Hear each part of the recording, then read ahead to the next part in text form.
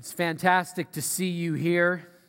I want to welcome everybody here at the Bellingham campus. I want to welcome those of you who are joining us at the Ferndale campus and all of those that are watching online. Our online church continues to grow and flourish, and so we welcome our brothers and sisters who are watching via that technical medium. As we respond to what has happened in this past week, many of you have been asking, what will our response as a church be? I'd like you to write down two organizations. Both of these organizations are already on the ground in Haiti. They're already there. They're already working. They know what to do. They know how to take our good intentions and actually turn it into life-saving work. So, starfishministries.org, okay? Think starfishministries.org is one of the groups that we work closely with. The second organization is newgenerationhaiti.org, okay? starfishministries.org, newgenerationhaiti.org. Both of those ministries work with orphan children. They work in medical groups. They are already in the process of getting aid into the country. And so what we want to do is throw whatever it is God tells us to do behind groups that are already doing good work, okay? And so if God has told you to do something monetarily, go to their websites. You can contribute directly with them. As well, you can go to our website. We're going to be preparing a container together with North County Christ the King. We're going to pull together all the Christ the King resources. We're filling a container. If we can fill two, we'll fill two. If we can fill three, we'll fill three. All of those containers it'll be several weeks before they actually leave and go that direction. If you've been listening to the State Department, that's what they've been asking us to do. Just to send stuff crazy in there right now. There's no way to get it in. And so we're going to be patient. We're going to work together. Please only donate the list or the items that are listed on the website. Your used clothing helps nobody right now, okay? That's wonderful that you'd want to, but we can't do anything with that. It's going to end up going to Goodwill here in Bellingham. So just use that list, and those things will be life and death for people who are going to be needing that in the days to come.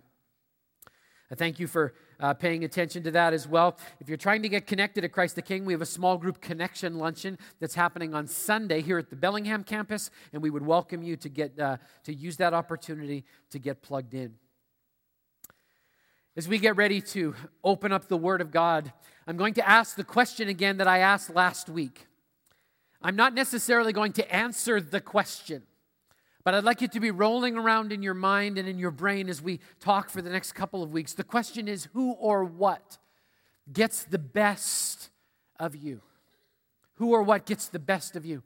Bob Hildebrand will never know the impact that he had on my life. Bob Hildebrand was a dairy farmer, and every Wednesday night at Faith Fellowship Baptist Church in Brandon, Manitoba, Bob would give himself away as a volunteer Awana leader. He gave himself away as a leader to a group of obnoxious 6th grade boys. We were rude, Bob was kind. We were out of control, Bob was steady as a rock. We would declare anarchy on Wednesdays, and Bob would pray. I was supposed to memorize, as part of my Awana regimen, Ephesians chapter 6, verses 19 through 20. I didn't like memorizing. I was motivated by the fact that they would bribe children with chocolate at the end of the night if they memorized more than 5 sections in one evening. That's what motivated me. And Bob offered to help me learn my verses for that night. Ephesians 6:19 says this, "What? Know ye not that your body is the temple of the Holy Ghost which is in you, which ye have of God, and ye are not your own? For ye are bought with a price, therefore glorify God in your body and in your spirit, which are God's." That's not the normal translation we use here. Just roll with the ye's and the these and the thous for a minute, okay? I'll never forget how Bob taught me that verse. He would walk in and he'd go, "What?" And I'd have to rattle off the rest of the verse. "Know ye not that your body is the temple of the Holy Ghost, which is in you, which you have of God, ye are not your own, bought with a price, therefore glorify God in your body and in your spirit, which are God's." And then he'd leave for a little while. Then he'd come back in and he'd go, "What?" And I'd have to spit the verse out just as fast as I could. I went home that night. I'd hear people in random conversation saying, "What?" And I'm like, "Know ye not that your body is the temple of the Holy Ghost, which is in you." I mean, he just plugged it into my brain. I couldn't get it out. It was like a song. You know how a song gets stuck in your head? That's what that verse became to me. And then as time went along, I just let it slip from my mind until I got to my very first serious relationship. And I was confronted with feelings and thoughts that I'd never dealt with before. pressures and hormones took me down paths that all of us experience at some level. And I found myself in moments when compromise and life decisions were right in my face. I would begin to be confronted by these questions, these decisions. And as I was confronted by life decisions about purity and holiness, I could hear Bob way in the back of my brain saying, "What? Know ye not that your body is the temple of the Holy Ghost which is in you? You were bought with a price." Years later, sitting in front of a computer, trying to decide if I would give into the temptation of compromising with just one click of a computer mouse, Bob and God would show up in my brain and they'd ask a question. "What? Know ye not that your body is the temple of the Holy Ghost which is in you? You are bought with a price." And I would struggle inside to try and make decisions. Laurel and I were engaged for a year. I was going to college. She worked in a city about an hour away, and I would go to see her on weekends. And because her brother Stan was working, I would be faced with decisions. We would be faced with decisions and choices about purity. And we had all of the justifications at our fingertips. We were getting married. We loved each other. We'd waited long enough. We'd be faced with the challenge of physical purity. In the back of my mind, I could hear this question. What? Know ye not? And the verse would run. For the record, that verse helped us make it to the wedding altar pure. It's one of the best decisions we ever made. The verse that Bob and God drilled into my head sounds a little different in the translation we use here, Christ the King. It sounds like this. It says, "Do you not know that your body is a temple of the Holy Spirit who is in you, whom you have received from God? You are not your own. You were bought at a price. Therefore, honor God with your body." Ephesians 6:19 and 20. Let's unpack this scripture today. It starts with the question. And the question is this: do you know who you belong to? The question about our physical body is not a body question, it's a stewardship question. Your physical body is a gift from God. You're simply its steward. You're responsible for everything that goes into it and the energy that comes out of it. You're to use your body as a tool to glorify God. You're not supposed to just use it and abuse it as you see fit for your own gratification. Let's stop here for a second. It happened again last week. Usually happens once a year. A person confronts me with this truth. They come up and they say, "Pastor, do you know there's people smoking out in front of the church?" I don't know if they like my response because I always say the same thing. I know. Ain't it great? Now make sure you hear what I'm saying. I think it's great because everybody's working on something. And I'm just thrilled with the fact that while God's working on something in their life, that they might start out there and work their way in here to hear the message of Jesus. Every year I get asked, why do we put ashtrays in front of our church? And my response is simple. All different kinds of people come to Christ the King. We all have our stuff. Their issue is smoking. My issue is insecurity. Apparently, if you're asking this question, your issue is judging people, okay? All right? And I'm going to just make it clear. We don't endorse smoking. We just know people are working on different stuff at different times. We don't think smoking will keep you out of heaven. In fact, if you keep smoking, it'll probably get you there a whole lot quicker than the rest of us. Just being straight, all right? But we also believe, because we love the Word of God, that we're a steward of our bodies. And to those people that ours, we want to say we love you. And we believe that it's your spiritual responsibility to look after your body, whether you're smoking a cigarette or putting 7 Big Macs into your system at one sitting, okay? We don't belong to ourselves, no matter what our issue is. The answer to the question, do you know who you belong to, comes with an answer, and Scripture says the answer. You're not your own. You belong to God.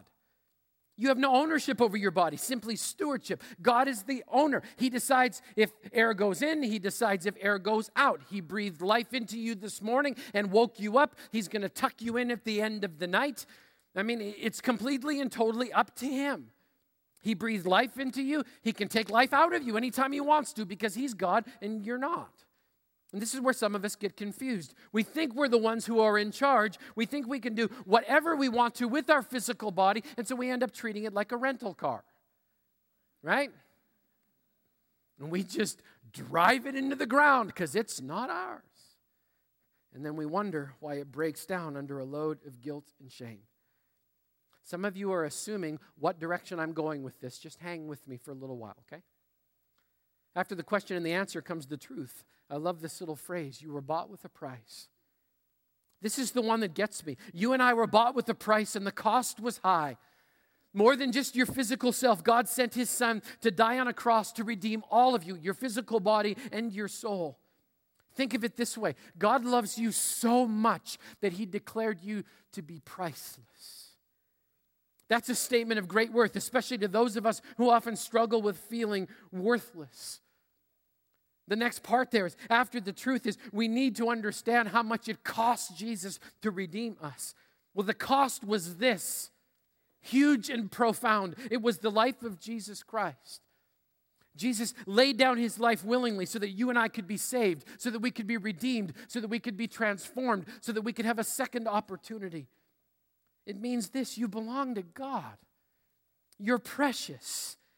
He paid the price you could not pay for the sins that we all committed inside of our physical body. He ransomed all of us, and the only fitting response to that sacrifice is the command that He leaves at the end of Ephesians 6:19 and 20.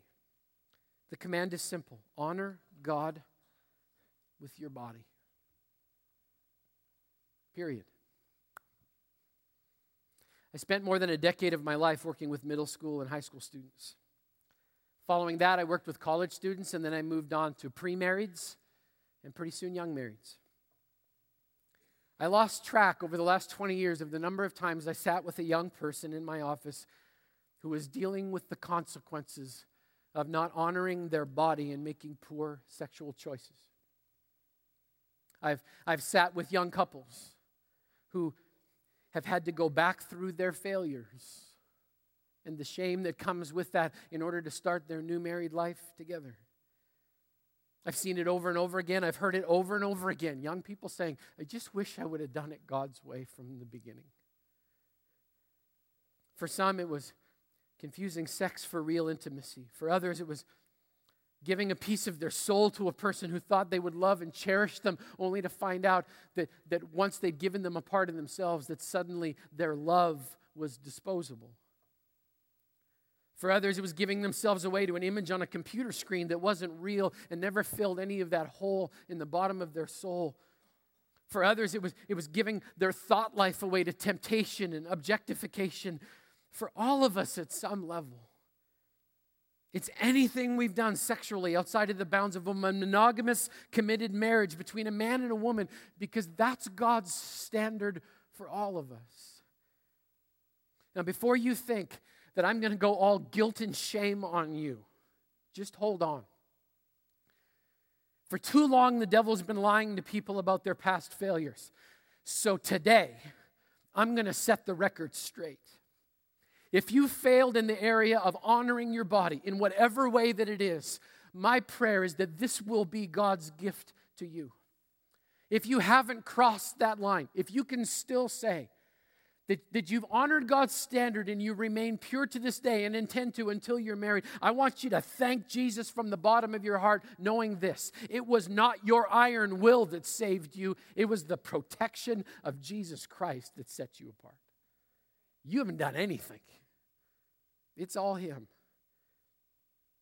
This is what Satan wants you to believe if you've messed up. Okay, here it comes.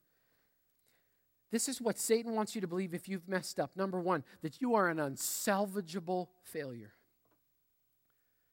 The devil wants you to think that whatever failure or whatever line you stepped across, that failure was both fatal and final. He wants you to believe that you're too broken, too stained, that God's love can reach most other people, but you and your sin are just in a completely different category. He wants you to believe you will never recover, that you will be permanently marked, that you'll never truly be able to experience God's total and complete forgiveness in your life. And this is God's answer to his lie. Isaiah 44 verse 22 says this, I have swept away your offenses like a cloud, your sins like the morning mist. Return to me, for I have redeemed you. Now, I don't want to diminish the cost of sin. Whatever sin I've committed cost Jesus his life. That's a very, very big deal. Whatever sin it was, it cost Jesus his life, but Jesus paid the price willingly so that he could sweep our failures away like a cloud. That even though our sin saturates our souls like a Washington mist, that God's heart for us is not to run away from him, but in those moments of failure to come back to him so that he can redeem us and set us free. Satan wants us to believe something else if we've compromised in this area. He wants you to believe that you're dirty. He'll tell you, I saw what you did. You're dirty. You're soiled. You can never know what it means to be clean again. You're unlovable. You're unwanted. Nobody's going to want you. That's a lie. Do we understand that?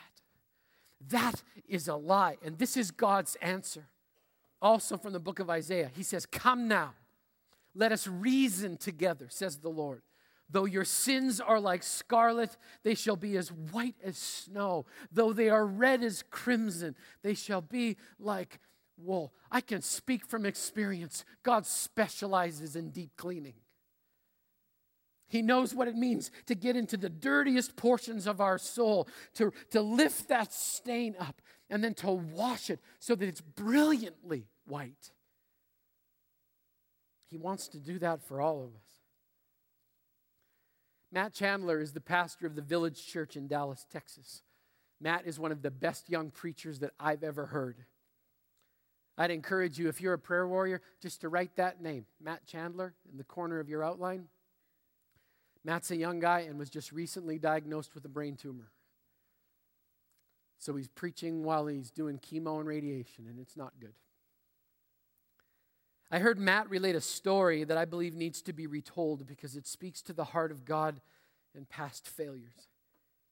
Matt was a freshman in college, and he went to one of his classes, and he ended up sitting next to a young single mom who had returned to school to try and make a better life for her and her kids. The young woman was actually involved at that time in an extramarital affair with a married man, and Matt and his friends became a friend to her. They wanted to explain to her God's understanding of how you should build a relationship. Wanting to build the friendship, Matt invited her to go to a Christian concert at a church. And she agreed to actually go with them. So they went to this particular concert, and the musician was a friend of Matt's. He knew him, but in the middle of the evening, a pastor stood up in the middle of the concert and he said, I'd like to talk to you about sex. And Matt thought, this is not good, because of the friend that was sitting next to him. The pastor began his talk by taking a long-stemmed red rose, and he handed it to the person in the very first row, and he said, I want everybody in the room to touch and smell the rose. Just pass it around. Everybody, get your hands on it, touch it, feel it, understand the textures. Go ahead, just pass it around. I want everybody to touch the rose.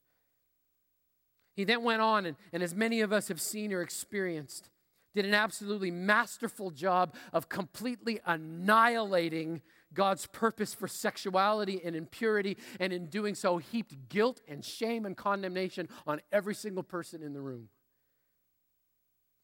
As he was getting to wrap up, he was accusing people, pounding people with shame. And as he was building the intensity of the talk and getting ready for his punchline, he said, where's my rose? Who's got my rose? The rose came back towards the front, and he held it up. But by this time, the rose was crumpled, and the leaves were falling off, and the stem was broken. And he held it up, and as everybody started to clue into what it was that he was communicating with who the rose was, he said, now who would want this? Who would want something like this? Matt said that anger welled up in his soul and that he wanted to scream from the bottom of his heart, Jesus wants the rose. Jesus wants that rose. Because to him it's beautiful. He made it. And how dare you make it ugly? That's the gospel in a nutshell. That he who knew no sin was made sin for us so we could become the righteousness of God. That while we were still sinners, Jesus died for us. That is the essence of the gospel. That Jesus wants the rose. The Bible talks about a group of religious people who caught a woman in the very act of adultery and dragged her and propped her up in front of Jesus. Her hair's disheveled, her clothes are a mess, her heart's in her throat. Jesus gets down on the ground and he starts writing something in the dirt. I don't know what it was, but it must have been awesome. Because pretty soon everyone that had condemned her had dropped their rocks and it all walked away. And pretty soon it's just him and her. He asks her a question. Where did all the people who condemned you go? She says, they just went away. And then Jesus says these words, neither do I condemn you. Go now and leave your life of sin. Jesus wants the rose. Jesus wants his rose. Jesus wants to take the brokenness, wants to heal it, wants to wash it. He wants to declare it as really clean. Here's one more lie. The lie is you're disqualified.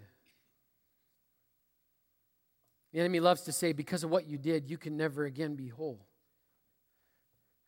Because of what you did, you can never again touch another person's life. You're doomed to sit quietly on the sidelines because only good people get to make a difference. Boy, does God have an answer for this one. Okay? This is my typo in your outline. Make sure you change it. It's not Ephesians 9:14, it's Hebrews 9:14. This is God's answer to the enemy's lie, you're disqualified. He says this, how much more then will the blood of Christ through the eternal Spirit offered himself unblemished to God cleanse our consciences from acts that led to death so that we may serve the living God. That's what qualifies us. And Jesus says that he presented himself as a blameless, spotless sacrifice without a blemish. He paid for our sin once and for all. And in doing that, he cleansed our consciences from all of the garbage that we used to do. And then allowed us to serve the living God. Does anybody see any mention of sitting on the sidelines and not being able to do anything in that verse? I don't see it either. That means this. That means with everything that God has done in us, no matter what it is he has saved us from, we are uniquely qualified to touch another human soul because we are a testimony that Jesus wants the rose. Randy Borland, one of our amazing creative guys, pointed out to me what it says in John 3:16 again this week. It doesn't say God was so fed up with the world that he gave his only son. It doesn't say that God was so desperately disappointed in the human race that he gave up his only son. It doesn't say that God wanted to straighten up a group of degenerate people, so he sent his only son. No, it says that God so loved the world. It doesn't say God was so ashamed of the world that he sent his son. It was an act of love that brought Jesus here. It's one thing to receive that kind of love and just feel bad. It's another thing to be humbled by God's love. It's another thing to receive God's forgiveness. It's also another thing to remember that at the end of that verse, it leaves us a statement. How do we respond to that love? We do it by obeying the command, therefore honor God with your body. Honor God with this package that you have. Several years ago at a youth retreat, a young lady shared her story, and it was a pretty broken story. A lot of tears in the room because she was unbelievably transparent about decisions that she'd made that caused her, in her words, to spend most of her life staring at the floor. When she finished her testimony, she slipped to a piano and started to play and sing. She sang these lyrics. Can you hear me brokenhearted? And all you prisoners of the past, come and find your freedom at last. There's mercy for the memories that hold you in your pain. Come and stand in the cleansing of forgiving rain.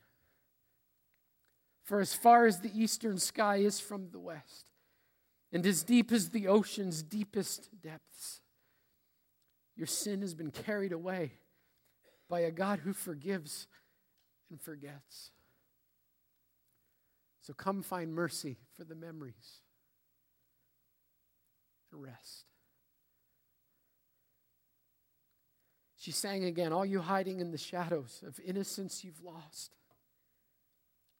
come and find your healing in the shadow of the cross.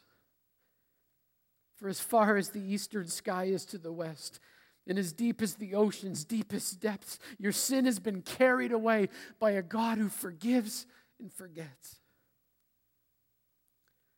So come find mercy for the memories. There is mercy for the memories. Come find mercy for your memories. And rest.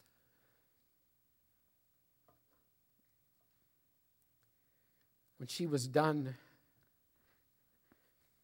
it was like somebody had put a warm blanket around every broken heart in the room. I saw people who'd spent the entire hour of that service staring at the floor suddenly look up. It's like suddenly somebody poured something into their spine that made them sit up just a little bit more. They started looking around, and the expression on their face was pretty clear. I'm clean. Jesus wants the rose. I may have been dirty, but I'm not dirty anymore. And I'm not walking back to the memories again. I will walk with my head held high. I will walk with my chin out, because I serve a God who doesn't want me on the sidelines, but instead wants to redeem all of that stuff and use it for His honor and His glory. Because He's good. I know this is heavy. I've been watching the number of eyes that have not been watching me. Been there, done that. If you don't hear anything, please hear this. Jesus wants the rose. If you missed it, the rose is you and me. You know, if we wanted to, we could turn this into a great big cry fest. There's plenty of sniffles already. Why would we cry when Jesus says we're clean? Why would we walk out of here going, covered in shame? What a travesty that would be. So in a few moments, I'm going to pray a prayer as we've been wrapping up this series. I'm going to pray a prayer over each and every one of us. And at the end of it, you're going to see some words that maybe you're not used to seeing when it comes to these kinds of moments. The words are thank you. Thanks be to God who loves to redeem and forgive and wash clean and give another opportunity to. Thanks be to God that He has not disqualified you and said you don't get to play anymore because you were very, very bad. Thanks be to God that He's a God that says, no, you don't understand. Now, I'm going to use you in ways that you could not understand. I'm going to give you beauty for ashes. We're going to do a divine exchange that's going to blow your mind. And I'm going to take that story and I'm going to stick a cross right in the center of it. And you're going to be able to say firsthand, Jesus has my rose. So would you pray with me in this place? With every head bowed, every eye closed, all of those of you in Ferndale, would you please bow with me right now? And I'm going to pray a prayer that came out of my heart this week. I hope you'll pray it with me, regardless of what past stuff you might be dealing with. Let's pray together. Father, I confess that I've not honored you with my body. I regarded it as my own, but it belongs to you. I've sinned, I was wrong, and I humbly ask for your forgiveness. I want to give myself away to you and you alone. I ask that you would gather up the broken and scattered pieces of my life. I ask that you would restore my purity. I ask that you'd cleanse my conscience and allow me to serve the living God. I receive the cleansing that you promised. I am clean before you. I have been forgiven. I have been restored. And I thank you, Jesus. Thank you, Jesus. Thank you, Jesus. And I pray this in the name of a forgiving, redeeming God. Amen.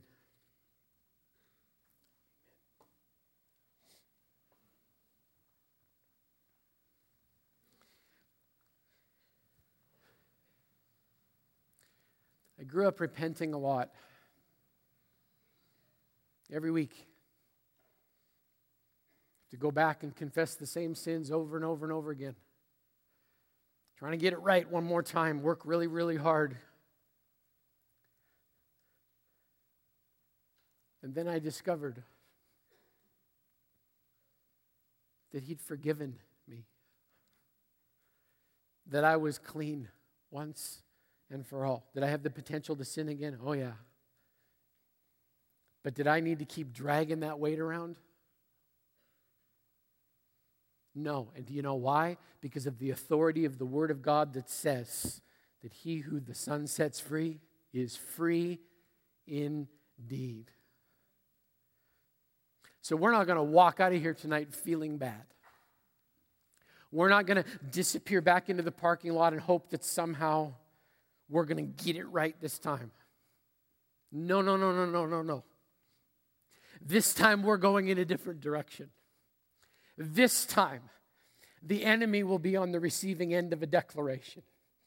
Because we are going to sing, we are going to shout, we're going to love the fact that the enemy hates the statement that Jesus wants the rose. Because he doesn't want you to think he does. He wants you to think you're broken and you're busted and you're not pretty anymore. And it just isn't true. So let's not live with the lie for one more day. Let's live with the truth of what God says to be true. Let's walk pure. Let's walk clean. Let's walk knowing that we know the God who sets the captives free. Amen? Amen. So,